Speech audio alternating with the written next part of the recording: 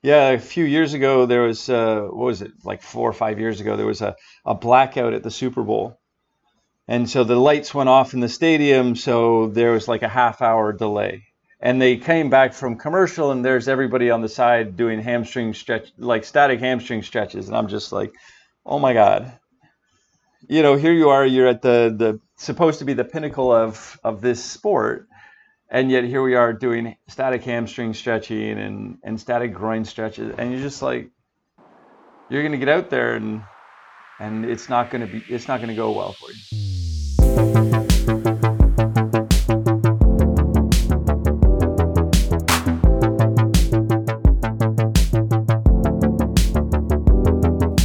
Welcome to the Pacey Performance Podcast, the podcast that dives into the philosophies, ideas, and practices of some of the best practitioners in high performance sport.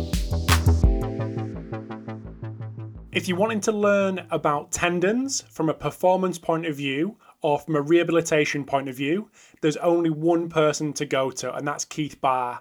And that is the reason that I got Keith on for this episode today. So in this episode, we dive into some really common conversations that I'm seeing either online or with podcast guests, and that's around stiffness versus compliance in the tendon, but also in the muscle as well. So some really interesting conversations around that and how it affects the rehabilitation, how it affects dynamic movements such as sprinting and jumping. But also in this episode, we have a little chat around static stretching and some of the traditions that still ring true, are still around in professional sport, and how they're affecting our ability to reduce injuries.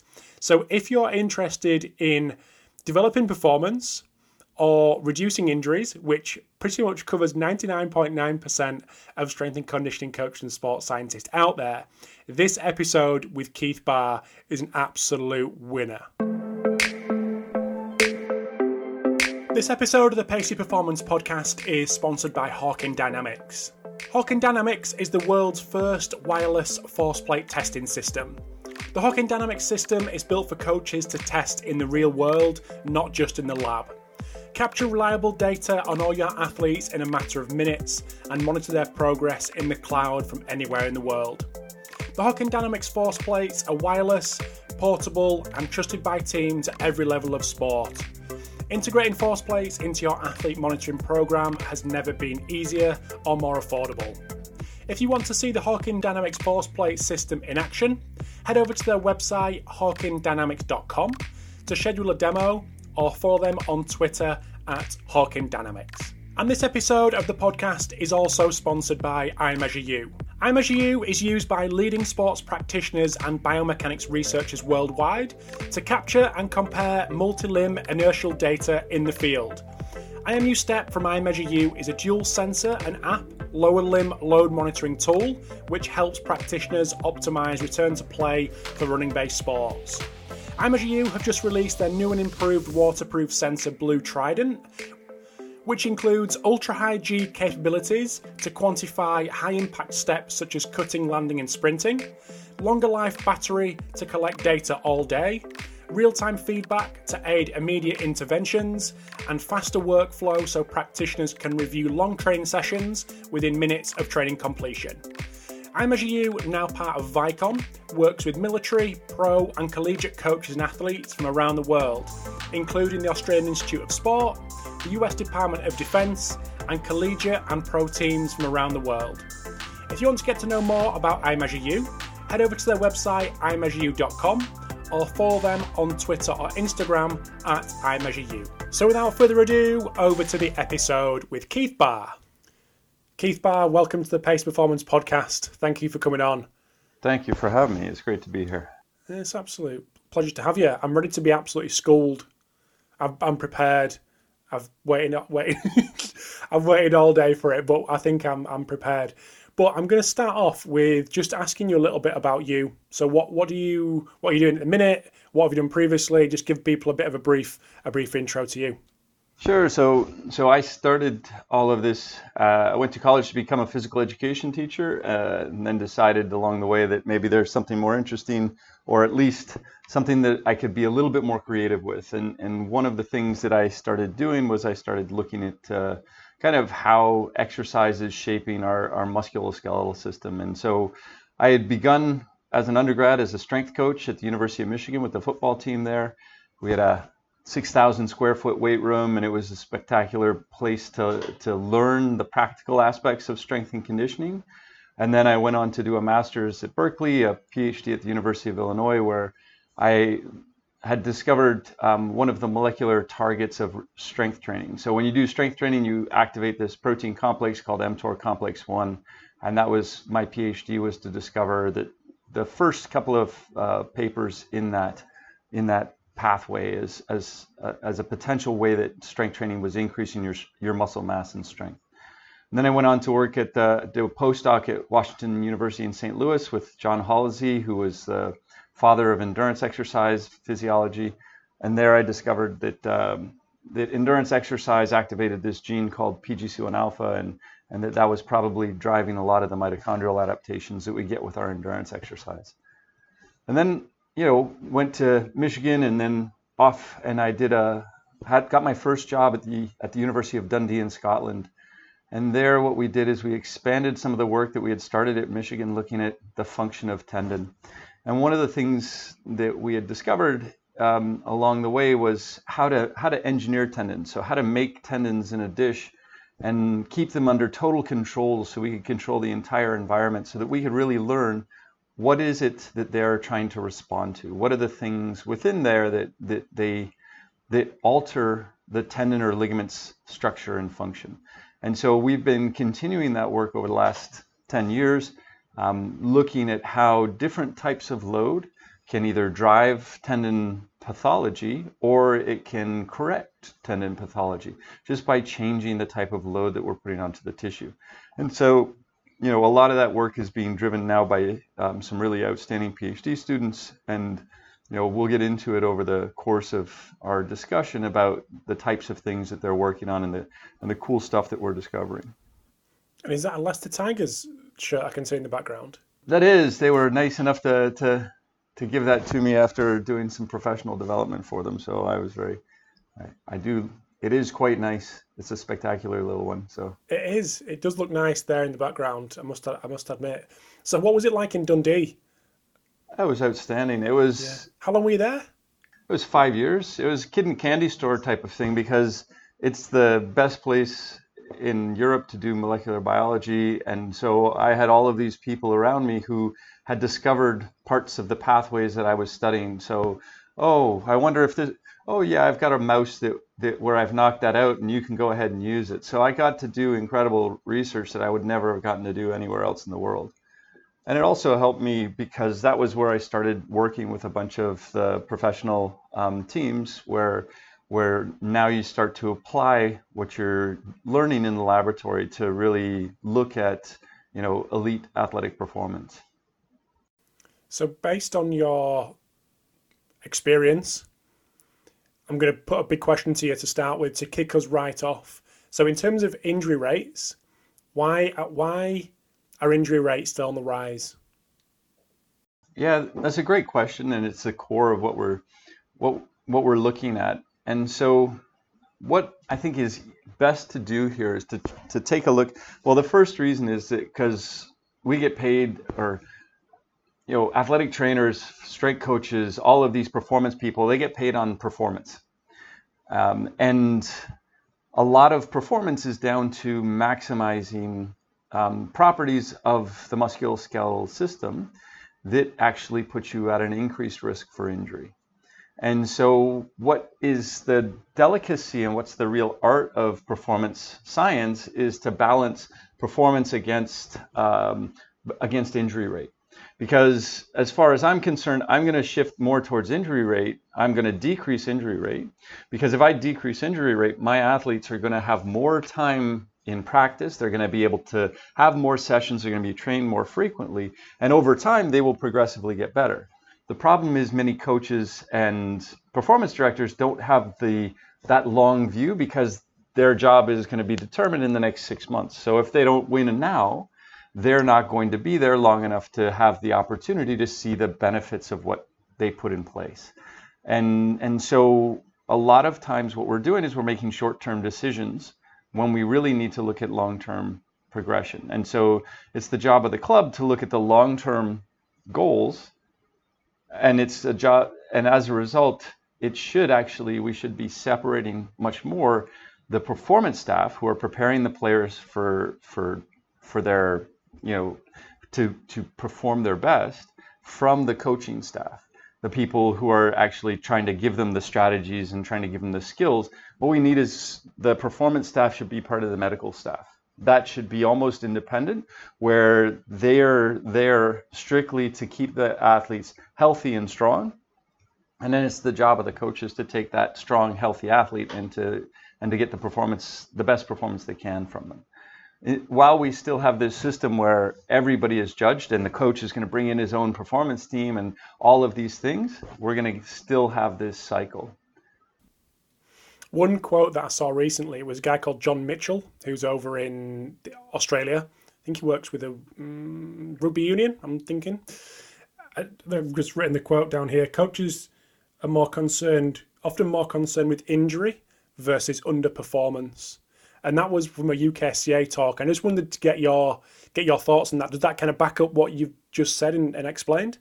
Absolutely. Yeah. And so what we get in the United States is we have this outstanding system in college where we've got the NCAA. So we've got all of these colleges. So we get this huge number of athletes that are performing at a very high level. That's why we have a real advantage for some of the smaller sports in the Olympics, because we just have this huge pool, because you get to go to college for free if you're an elite tennis player or soccer player, all of these different things.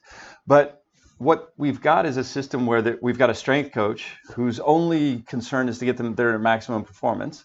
They get them stronger, they get them higher performance. Then the athlete invariably gets injured. They go to the athletic trainer. The athletic trainer trains them differently, gets them healthy, sends them back to the strength coach. The strength coach does, and it's just this continuing circle that until we learn that it's all one system, we're going to continue to have this cycle. And that cycle is really going to do to the athlete, which is to rob them of a lot of time in their career. Interesting. So we kicked off with that big question, but I want to dive down into tendons and spend probably the next hour into that rabbit hole, if that's all right. But to kick us off, a dumbass guide, as I described it earlier, about the role of the tendon, the function, and how they actually adapt, if that's all right.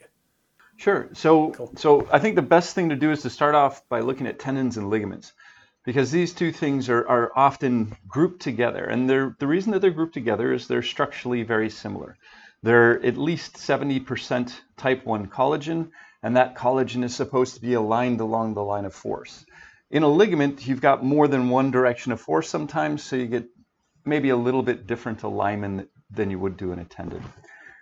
And what we've got in these structures are collagen protein, and that collagen protein is cross-linked together, and that cross-linking is going to alter the stiffness of the structure. So the stiffness of your tendons, ligaments is down to how much collagen you have, what direction the collagen is going, and how cross-linked the collagen is. And so when you have a ligament, what a ligament's job is to do is to keep a joint from being lax. So it's to keep a joint really sturdy. And so the stiffer your ligaments are, the better, because you don't want movement within the joint. An example is if we increase the laxity of the knee joint so that there's 1.3 millimeters of extra give in the ACL, we have a 4-fold increase in the rate of ACL rupture. So anything that's going to give us small changes in ligament stiffness or laxity of the joint is going to be bad. And so a ligament, we want it to be as stiff as possible. And that's because it's going to connect two bones together. And the two bones are going to be super stiff. If we look at a tendon, the real difference between a tendon and a ligament is its very basic property. A tendon is attaching a muscle to a bone. And so that means on one end, it's attaching something very compliant or stretchy, and on the other end it's got something stiff. And if you were to give an engineer a job of attaching something that's really stretchy to something that's really stiff and hard, they would have night sweats, because this is the exact thing that is the most difficult thing to do as far as engineering that structure. And so the tendon is a unique tissue in the fact that on one end it's stretchy and on the other end it's stiff. And so it's a variable mechanical tissue. That means that the stiffer your tendon is not always the best option, whereas in the stiffer the ligament, the best option, always stiffer. Stiffness is better. Tendon, it's a little bit different because it has to connect that compliant muscle. If it's too stiff, if it's stiffer than the muscle is strong, that's when we get non-contact muscle pulls. All right? So we can see the difference and the importance of this stiffness property if we just compare female athletes to male athletes. Because we said that as stiff as possible is great for the ligament. Well, we know that women playing the same sport have a 4 to 8 times higher rate of ACL rupture.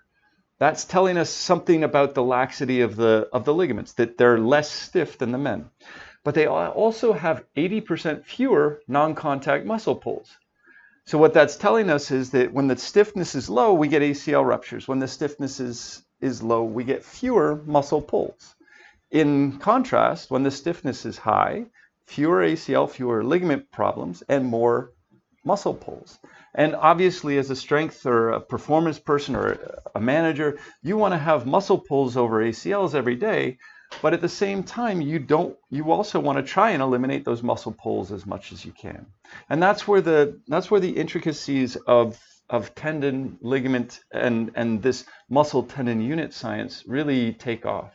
Because to train such that you've got stiff tissues for your ligaments, but you can modulate the tendon stiffness by using your exercise, that's really where we get all of that's where you're making your living if you're a performance or a strength coach. I'll make sure I give you time for drink your tea as well, Keith. We'll come on to the training of the tendon in a second, but I just want to kind of go a little bit deeper on the basics, really.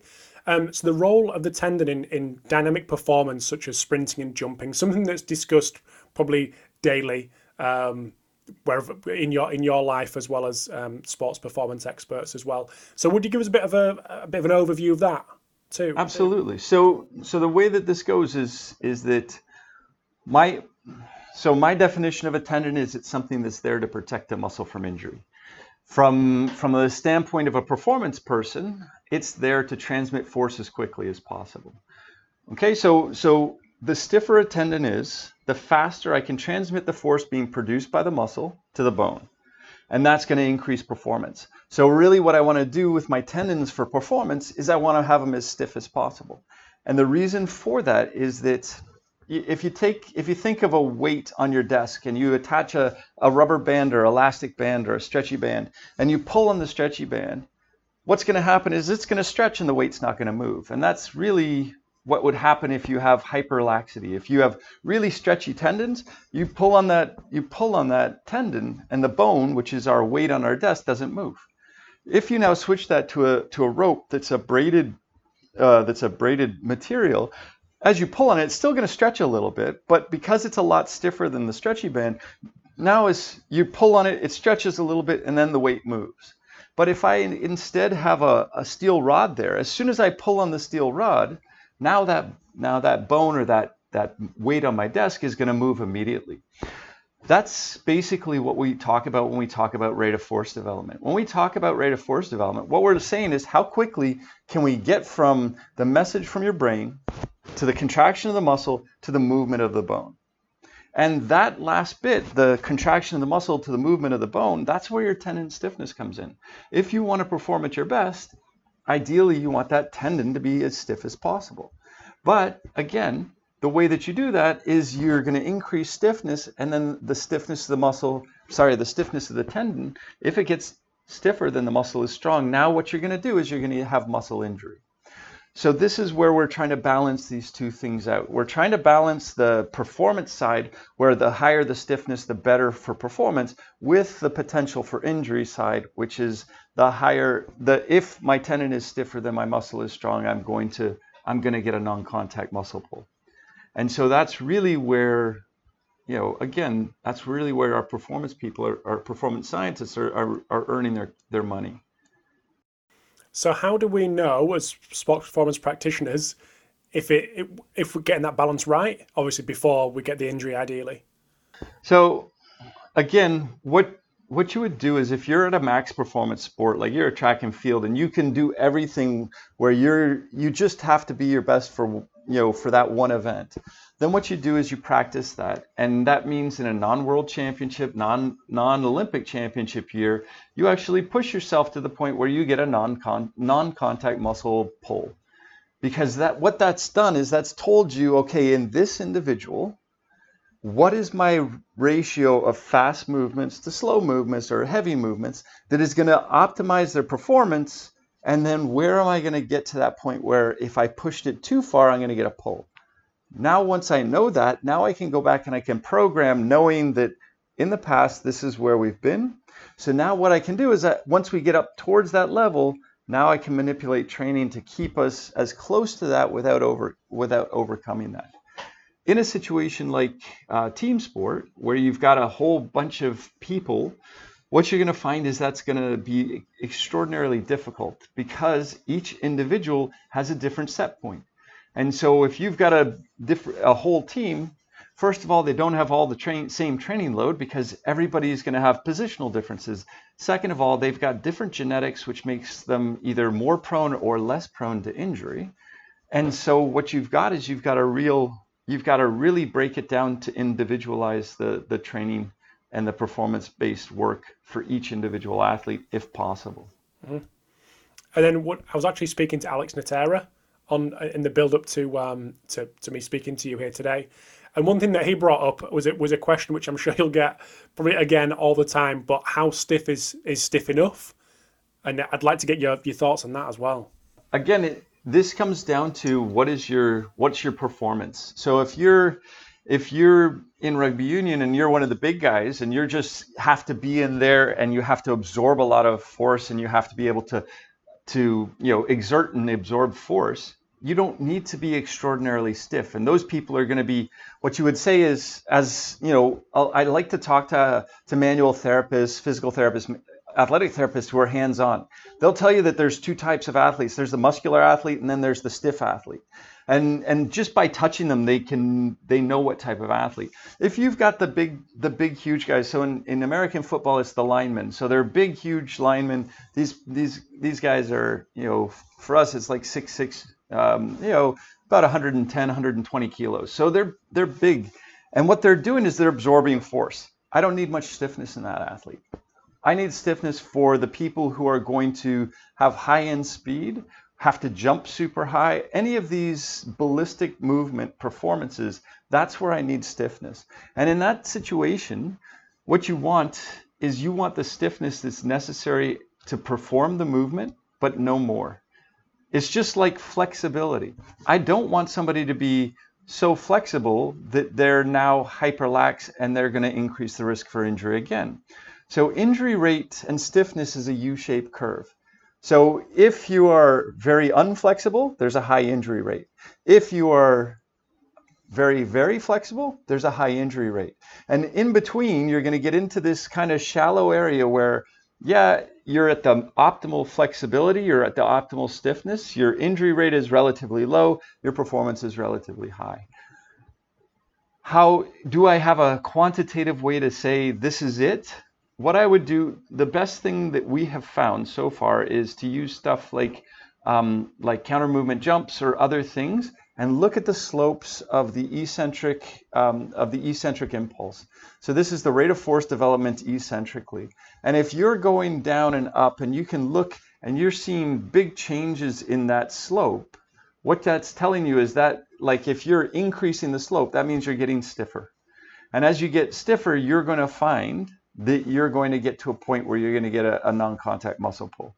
That for you is now going to tell you where you should be. Again, what we don't have yet in elite athletics, or especially in non-elite athletics, is any type of quantitative measures that say, here's us tracking it over time. Oh, look, we picked up you picked up an injury when you got to this point. This other athlete picked up an injury when they got even less of a slope change. So that means you're more resilient. You can do more high stiffness work. This person's less resilient. You can do less. So what we do is we use injury history a lot of times. And when I get an athlete who's got an injury history that's very long, that's got lots of non-contact muscle pulls, now what that's going to do is that's going to change how I'm going to train them. Because I don't want you to be the fastest player on the team and play two matches over a season. I want you to be the top 5 fastest players on the team and play every match in the season. And so that's where I'm going to shift the way that I'm going to train to try and maximize or optimize your performance. Again, I'm giving you a break for your tea. Got to be drinking. So in terms of individual differences, is it a huge range? Oh yeah, there's a massive range. So, and you know that just by you've had experience with athletic team. Mm-hmm. So either a rugby team, a track and field team, you've got a soccer team. There's going to be those 2 or 3 guys who've pulled their muscle every year. It's like, oh my God, yep, he yawned, he pulled a muscle. It's that kind of every time. And then there's going to be people who they're a little bit slower. They actually can accelerate a little bit better. So they're better to decelerate, accelerate, but they're really bad at their high-end speed. Those people tend to be more resilient as far as these non-contact muscle pulls. The people who are the fastest people at the top end speed, those are the ones, and they have a really hard time slowing down and speeding up because their muscle, again, what we're looking at there is the muscle is going to overcome inertia. So your acceleration, deceleration, that's your muscle base. So, and then your connective tissue is going to allow you to continue and to move at as high a speed as possible. So if you're really good at high end speed, but not so good at acceleration, deceleration, that's going to tell me that you're going to be much more likely to get a non-contact muscle pull. If you're really good at acceleration, deceleration, I'm going to guess that you've not had a lot of non-contact muscle pulls. And again, that goes with it. But then you put on top of that, George McConey's did some beautiful work almost 15 years ago, and he identified 2 genes, but it's now expanded to more like 7 or 8 genes that predispose individuals for tendinopathies and other matrix-based problems. So he had discovered that collagen 5 was associated with there's a change in the collagen 5 sequence. And when you have that collagen 5 sequence change, you're much more likely to suffer an injury than somebody who doesn't. It's the same thing for a gene called tenacin C. So there's a number of different genes that actually predispose an athlete for matrix-based injuries. So that's tendon and ligament injuries. And if you have those, they're probably also going to predispose you for some of these non-contact muscle pulls, because what it's going to do is it's going to change the stiffness of the matrix. But it's also going to make you really good at performance. A minute ago, you talked about flexibility and this U-shaped curve. If people want to be at that dip at the bottom and want to make sure that they stay there in terms of building that flexibility, but not becoming hypermobile, what would be your recommendations? Yeah, so what we do is for our flexibility, for our range of motion type of work, what we're doing is we're not doing any kind of static based stretching, because that's not ideal as far as how we're activating the system. So what you do, so there's a bunch of physical properties that these tissues have that tendon has specifically, but that matrix has in general. And those are these viscoelastic properties. So that means that the tendon is going to behave both like a liquid and like an elastic solid. And that's really important for us as a performance measure, because the faster you move, the stiffer a viscoelastic surface becomes. So if I've got a viscoelastic tissue if I go fast, it becomes stiffer. So we can do these tests in our laboratory where we've got a machine that's just going to pull, and it can pull at different rates. And what you can do is you can watch it and it pulls super fast. It's going to break earlier, but it's going to have really good stiffness in the tissue. If I pull it really slowly, it's going to stretch a lot further and it's not going to take as much force and it's going to be much less stiff. So if I pull and I hold on a tissue like a tendon, you get creep, which means I've pulled it and then it's going to slowly come back down. And that's fine, and that's what you get with static stretching. What we want to do that's slightly different is we want to actually continue to maintain the load on the tendon while we're getting this kind of creep. And that's called stress relaxation instead of creep. The difference is that when we do stress relaxation, we're using muscle contraction to continuously load the tendon. All right. When we're doing creep, we just go into a position where the muscle tendon unit is longer, and we just hold it there, and eventually it slowly relaxes. But there's no tension across it, and so the tension of the whole system goes down together. When you use a muscle contraction to do that, now what you're doing is you're allowing the tendon to continue to get a load across it, but because the tendon is slowly relaxing, the strong parts of the collagen are relaxing. Now what you're getting is you're getting a signal from the muscle and a signal from the tendon that correspond to each other. The tendon feels load, the muscle is creating load. When we do a static stretch, what we're getting is we're getting a disparate signal from the two tissues. One, the tendon is under load, but the muscle is not under load. There's no contractility, and so what you get is you get this almost counterintuitive to the two sensors within our musculoskeletal system, the Golgi tendon organ and the muscle spindle.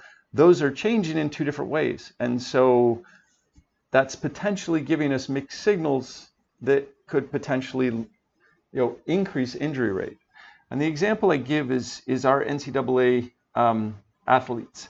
So the athletes where you think, okay, if you were to think of an athlete who should have really stretchy tendons, you would think probably of gymnasts.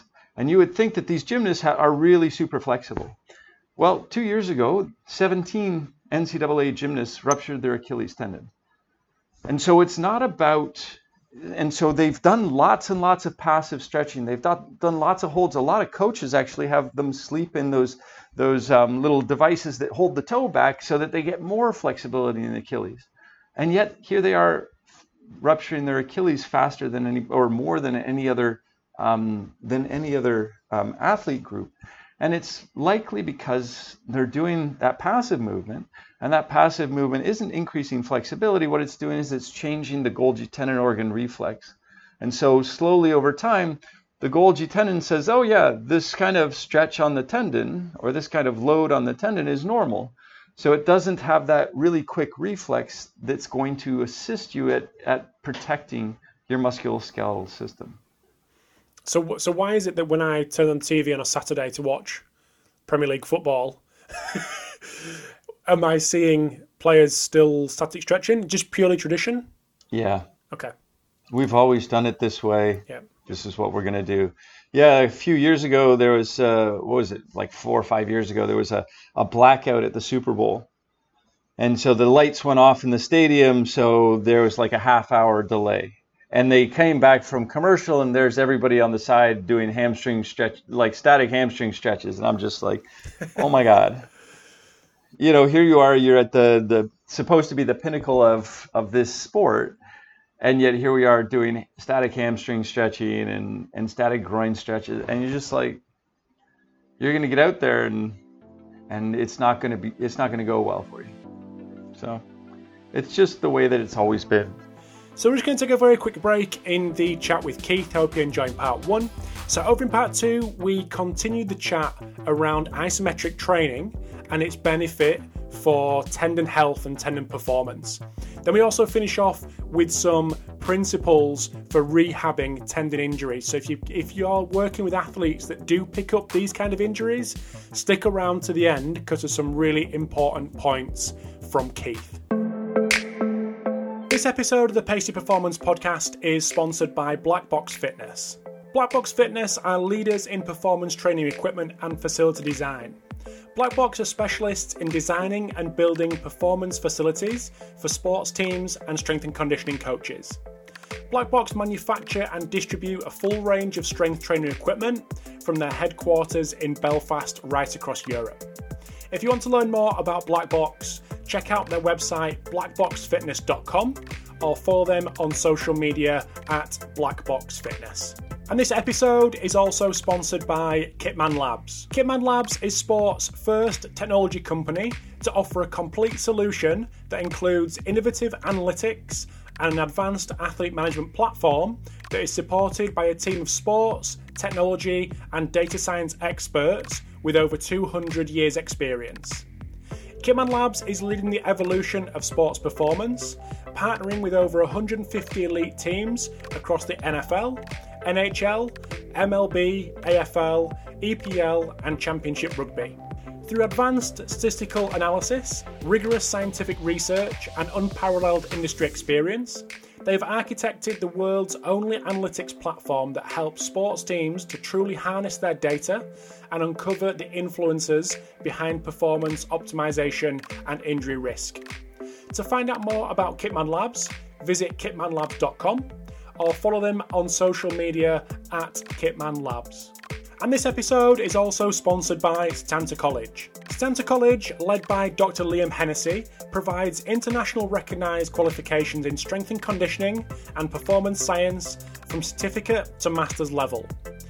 Courses are designed by industry leaders such as Des Ryan and Professor Ian Jeffries, ensuring students and graduates are at the cutting edge of technology and learning the most current methodologies from world-renowned practitioners. Setanta College's unique blended learning approach allows you to take the next step in your career in your own time and at your own pace.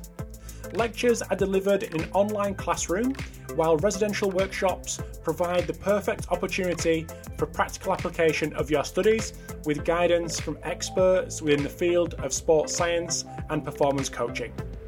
With campus locations across Ireland, the UK, USA, India, and South Africa, applications are now open for courses including the BSc in Strength and Conditioning, MSc in Performance Coaching, and MSc in Applied Sport and Exercise Physiology. Visit setantacollege.com for more information on how to apply. And now we'll get back to the episode with Keith. So let's talk a little bit about the training the tendon, isometric training, and the episodes that I've done on isometric training with Alex or various other people have been some of the most popular episodes that I've done or that they've contributed to. So it's a huge topic at the minute. But isometric training for training the tendon, where's your head at with that? So the first thing is anytime you load the tendon, isometric, eccentric, concentric muscle work, the tendon gets the same signal if the tendon is happy. If it's a healthy tendon, doesn't matter how you train it. So Katja Hennemeyer out of Michael Kerr's group has a beautiful paper where they do eccentric loads, they do isometric, and they do concentric loads. They take out the tendon, they take out the muscle. The muscle, the genetic response varies based on the type of load. The tendon, it doesn't vary. Okay, so all that means is that you could do any of them on a healthy tendon. And so that's the important thing. If your tendon is perfectly healthy, no problems at all. You can train however you want. You can do lots of ballistic movements. You can do whatever isometric, eccentric, concentric movements you want. The difference appears when you get some sort of injury to the tendon. Because when you have an injury to the tendon, now what you get is that section of the tendon doesn't get loaded when we do normal dynamic loading. We have a paper that should be coming out in the next little bit where my PhD student Danielle has taken and we've put a biopsy punch to put a hole in the middle of a rat patellar tendon. So right in the middle, just like you would see in a lot of kind of chronic patellar tendinopathy, it's a central cord tendon injury right up near the patella. And then what she's done is we've waited 15 days for that to form this tendinopathic tissue. And interestingly, the genes that we see expressed in that tendinopathic tissue are the exact same ones that we see in human tendinopathic tendon. So the rat tendon is modeling that human tendinopathy. When we then do either 4 isometric loads, and these are overcoming isometrics that are held for 30 seconds, so they're very long isometrics with 2 minutes of rest in between, or we do the exact same time under tension matched and length of time of loading matched dynamic movements. So they're 1/3 of a second, and we give 1/3 of a second dynamic contractions to the muscle or to the tendon. When we take out that tendon, we look at the genes that are expressed. The one that did the isometric loading has the expression of tendon. So we see tendon-specific markers go up. We see collagen 1 go up. In the one that had the dynamic contractions on it, so it's dynamically loaded, and it's a central cord tendinopathy, we actually see genes going up that are more similar to what you would see in fibrocartilage, compression-like genes. Because as you pull it really quickly, what we get is we get stress shielding around the injured area. And as we get that stress shielding, because the tendon it's what we call an isovolumetric tissue. That means as I stretch it, I've made it longer. So in order to make it longer and keep the same volume, it has to get skinnier. So as I pull it up, if there's a hole in the middle, the sides are then compressing the middle. And if there's no tensional load because it's been disconnected from the tension above and below, now you've only got a compressive force. You no longer have a tensional force. So the reason that isometrics become important in that situation is because as I pull and I hold at that longer, skinnier length, what's happening is the sides of the tendon, where it's still healthy, are relaxing, just like we said with creep or with stress relaxation. And now what happens is the whole tendon becomes less stiff, because I'm holding it there, and there's a decrease in the tension within the tendon. And as it becomes less stiff, I actually get tensional load through the injured area of the tissue. And when it feels that tensional load, now it knows, oh, I should be a tendon, and I should express these genes, and it starts making those genes. But when we just dynamically load and we do these faster movements, we don't see that. And so that's when it becomes important to use isometrics for a tendon. You can use, and I know track athletes who use what they call isometrics for very short, so like 2 second or 0.2 second isometrics, where they're just going to go up as hard as they can, hold it, and drop. For me, that doesn't really count as an isometric, because yes, the joint hasn't necessarily changed its length, but the muscle has shortened because it's taken up the tension within the tendon. So there's beautiful work out of the University of Calgary that shows that if you do an isometric load, which means that you keep the joint at the same angle, the muscle is shortening, the tendon is lengthening. And that makes sense to most of us because, yeah, you can see if I go and I isometrically load my bicep becomes bigger. That's what a bodybuilder does. Isometric, and they flex their biceps. Well, if it's happening that way, that means that the muscle is shortening, even though the elbow joint in our bodybuilder example isn't shortening. So you've got a shortening of the muscle. So the muscle is still contracting concentrically, but the joint isn't changing. So the really short isometrics, as people call them, aren't necessarily isometrics in the way that we're thinking of muscle and tendon. What I'm thinking of when I say isometrics are long isometrics, and I use them as a way to induce what's called stress relaxation, which is basically as you pull on the tendon, the strongest parts of the tendon relax, and you see that as a decrease in the tension within the tendon, and that decrease in tension within the tendon gets to its low point around 30 seconds. So about 30 seconds of an isometric hold on a tendon, the tendon's tension will have gone down about 45%. So that the tendon will have stretched, and the tension within there has gone down a huge amount. If I go all the way out to 3 minutes, it won't have gone down much more than another 5%. That's why I use that 30 seconds, because it kind of gets to the nadir of tension. When you're doing a 10-second isometric, you're going to get some of that, but it's not going to be as complete a relaxation. You can get other things that are really important. People use them to overcome, like when people have issues with where they feel like they can't increase the weight and they're a strength athlete, they can use isometrics as a way to kind of take advantage of the fact that we're stronger in the isometric than we are in the concentric, and now we can slowly overcome and build through stopping points within our progression. So people can use them for a whole bunch of other things, but for the tendon component, we're using it for that stress relaxation at that 30-second time point. So what does overcoming mean in terms of an example of an exercise, and what alternatives are there to overcoming? Perfect. So what we're going to do is, a lot of people, the classic one is a leg extension machine, which I know people, those are the machines that people have to go and find them on eBay because nobody's used them in 40 years. But a lot of people just take it, put the weight at the bottom, kick out as hard as they can, and basically hold it for 30 seconds. What I tend to do is I tend to give people a yoga strap. I gave them a handheld dynamometer, which is, there's some that are sold from San Diego that are like $100.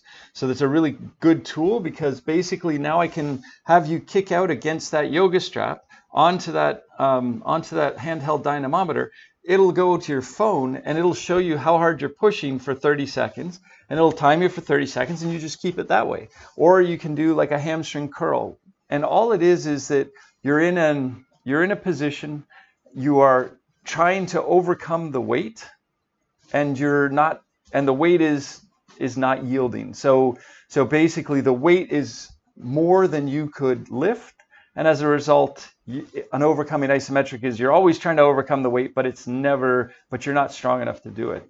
And usually you do it from the longest position of the muscle, from the greatest muscle length. So if you're thinking of a hamstring curl, it's a straight leg position where you're about to pull in. If you're doing a leg extension, the knee is at 70-ish%, and you're trying to push it out as hard as you can. And so that's the overcoming isometric. The yielding isometric is, again, you're going to, a lot of times what we'll do with this one is we'll push up a weight on the leg press with 2 feet, and it's a weight that you can lift with 2, but you can't lift with 1, and it's really heavy for 1. And then you take away 1, and you're just trying to hold it there, and you're not trying to yield. Okay, so you're basically, again, what we like to do with most of our isometrics when we're trying to get tendon and muscle working optimally is that we found that if you can get to high force without a lot of jerk, which means that you're not moving the weight abruptly. So when you're doing an overcoming isometric, you don't kick out as hard as you can immediately. What you're going to do is you're going to develop force over about a 2-second period where you're slowly raising force. You're going to hold that maximal force, and you're going to let it off easily. If you're doing that, that's what we call a low jerk isometric, and that's really what we're looking for isometrics. We want them to be in a long muscle length, because it seems like, and again, I have a PhD student who's going to specifically look at what the muscle length should be during these isometrics for optimal tendon health. But from some of the clinical work that we've done, we've found that a longer muscle length actually has a better outcome for both the muscle and the tendon.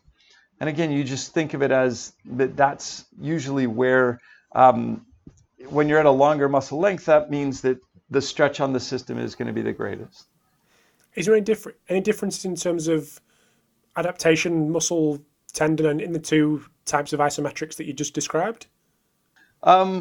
Nobody's done the experiments yet, to be honest. So we're early days with this, as far as experimentally how these types of loads actually affect both the muscle and the tendon. The tendon, what we're focusing on is this stress relaxation component, but it could be that there's other things happening there. Because the other thing that we're doing is we're actually producing a very high force movement or high force contraction with the muscle, and that's going to stimulate the matrix of the muscle as well as the muscle to get stronger. One of the reasons that we use heavy strength training in our training, for every single athlete that we work with, is because that heavy strength training is going to make the muscle stronger. And if you go back to the beginning, we said that injury to the muscle happens when the tendon is stiffer than the muscle is strong. So if I make the muscle stronger, now the likelihood of me getting a muscle pull is going to go down.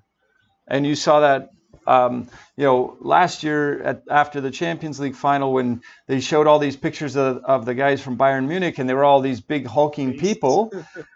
a lot of the reasons that you're doing strength training is to make sure that the muscle is stronger than the tendon is stiff. I listened to your podcast with Joel Smith. I can't remember how long ago it was.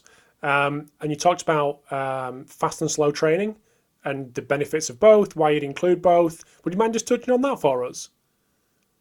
Yeah, sure. So what we've got is that, as I said, a tendon is what we call a variable mechanical tissue. That means on the muscle end, it's stretchy, and on the bone end, it's stiff. And the way that we maintain that muscle end compliance is through our activity. And we know this because we did a study in rodents where we actually cut the nerve to the muscle, so the muscle couldn't contract anymore. So that's the same thing that would happen if you put yourself in a boot, or if you had a lot of time off, or you're sitting for a long time. And then what we found is that whereas on a normal animal, we see the muscle end of the tendon's really compliant and the bone end's really stiff, after we cut the nerve and we let him not be able to load it for 5 weeks, the muscle end of the tendon was just as stiff as the bone end of the tendon. And so what we think is happening there is that there's some beautiful work by Talia Vogt that showed that if you look, what she showed was that if you look at the muscle end of the tendon, you have fewer crosslinks than the bone end of the tendon. And so what we think is happening is that as you load with a heavy weight, and when we say a heavy weight, it's not about the heavy weight, it's about the slowness of the movement. Again, when we're talking to athletic trainers, they're always like, well, we have to do slow lengthening contractions because that fixes tendinopathy. It's not about the slow lengthening contractions, it's about the slow. And when we do heavy concentric work, that by definition, a heavier weight force velocity relationship means you're doing it slower. So we want a heavy weight for 2 reasons. One is it's going to make the muscle stronger. The second reason is that it's going to allow us to break crosslinks within the muscle end of the tendon. Because as you move more slowly, because it's a viscoelastic tissue, as we talked about before, that means that the collagen molecules within the tendon are going to actually slide past each other. And it might not be individual molecules, it might be fascicles, because the interfascicular area is really active within a tendon. And so a tendon has this really interesting organization where it goes from fibrils to fibers to fascicles to the whole tendon. And those fascicles can slide past each other as well as some of the fibers sliding. And when that happens, we break crosslinks between the adjacent fibers, fibrils, or fascicles. And as we break crosslinks, the crosslinks make it stiffer, so when we break them, it becomes less stiff. So when we do heavy, slow training, what we're doing is we're getting the sliding of the collagen molecules at the muscle end of the tendon. That's going to allow us to break crosslinks at the muscle end of the tendon. That means the muscle end of the tendon is going to be a little bit stiffer. Doesn't mean the tendon or the muscle tendon unit is going to be less stiff, because as you're doing the heavy strength training, you're also giving a stimulus to the matrix in the muscle that's going to make that stiffer. So overall, if we took out the whole muscle and tendon, you might actually see an increase in stiffness, but the muscle end of the tendon is going to decrease in stiffness just a little bit. And it's not necessarily enough to decrease performance, but it will potentially impact that. Now, when we do fast training, what's happening is, because it's a viscoelastic tissue, the collagen in the tendon is stiffer. So instead of having that sliding, because the collagen molecules are working like individual molecules, what you get is that as you move faster and faster, the collagen molecules work together as a sheet instead of as individual molecules. And when they're working together as a sheet, you're not sliding them past each other, so you're not breaking any crosslinks. When we do any type of exercise, concentric, eccentric, fast, slow, doesn't matter, you get an increase in the enzyme that makes crosslinks. So when you do slow exercise, you break crosslinks and then you start making new ones, but you don't make as many as you've broken, so your overall stiffness over time will decrease. When you're doing really fast movements on a low weight, now what you're doing is you're not breaking crosslinks during the exercise, and then you're adding more crosslinks afterwards, so over time you're going to get stiffer. Okay? And the other thing that happens, because when we're doing fast movements, by the definition, those fast movements are against a lighter weight, and that means that our muscle, if that's the only thing it's exposed to, is going to get less strong over time. So now we've got a stimulus by doing these fast movements where we're increasing stiffness of the tendon, decreasing the strength of the muscle. Now we're going to get into a point where the muscle is not as strong as the tendon is stiff, and that's when we get our muscle pulls. that's why when you get into the Olympics, if they happen as scheduled in 100 or so days, when we get to track and field in the men's 200, 400, you're going to see these guys pulling up with hamstring problems, pulls, because basically they've been trying to go as fast as possible so that they can maximize their performance for this one opportunity. And then they get a little bit tired, they overstride a little bit, they hit the ground, and the muscle isn't strong enough to stretch that tendon. And so instead of the tendon stretching, now the muscle stretches when it's at full length, and that's when we get those hamstring pulls. And again, it's going to happen in the men's because the women, because of the effects of estrogen can directly inhibit that enzyme which adds crosslinks. That's why they get more laxity in the knee and fewer muscle pulls. So we wouldn't expect it to happen as often in the women's 200, 400, but we'd expect it to happen more often in the men's.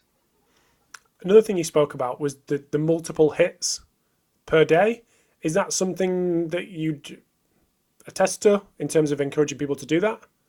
And is there a time limit or maximum time, minimum time that you'd recommend that? Yeah, so we definitely do that when we're coming back from injury because we can get.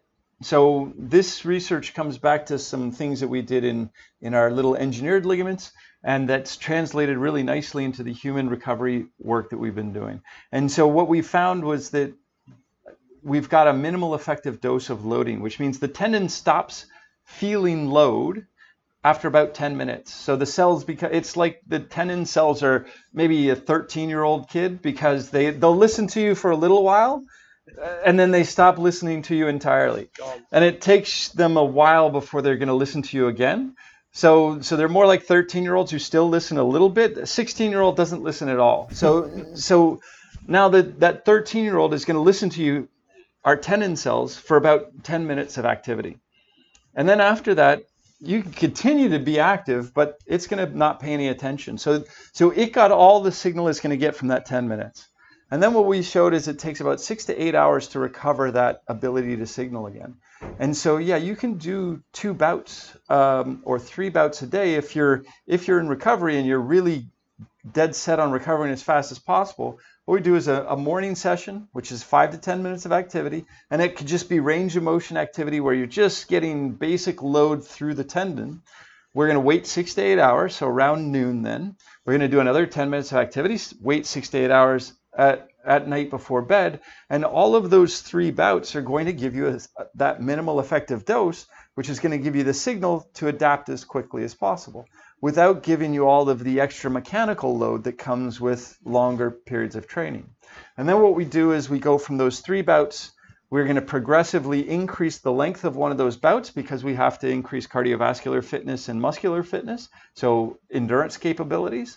And as we do that, we're going to keep the initial 2 other bouts as protective for the connective tissue. And then as we progressively increase the length of that main session, what we're going to do is we're going to then slowly go into a 2-session-a-day period where one is a protective session for the connective tissue, the other is a session for tactical, for cardiovascular, for muscular fitness. As far as healthy individuals training, yes, you can do that as well. If your sport is really about performance, about really high intensity, really quick movements, you can do short periods of high intensity movements that are going to last a very short period of time. Between, even just a 10-minute session is going to have enough to give you the signal that you need. So what you could do is you can easily say you've got say you're a sprinter and you need to be as explosive as humanly possible. Now what you're going to do is you're going to do one really explosive session in the morning, 10 minutes, bang, you're done. That's it, we're done. Then you're going to come back and you can do your track work in the afternoon. It's going to be a little bit more, but now that's 6 to 8 hours later, the cells are able to respond again, but we've had 2 sessions instead of just one big session. And we do see that does provide an extra stimulus for adaptation. Mm-hmm. A couple of last things to put to you, Keith. I know you've got things to do this morning, but importance of nutrition. I think I found this fascinating. Importance of nutrition in the return to play process, based on your work and your thoughts. Can you give us a bit of an overview of that?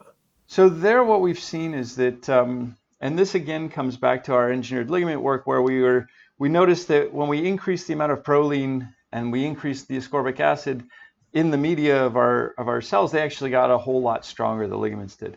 And so I just went and said, okay, what's a food that's rich in proline and glycine?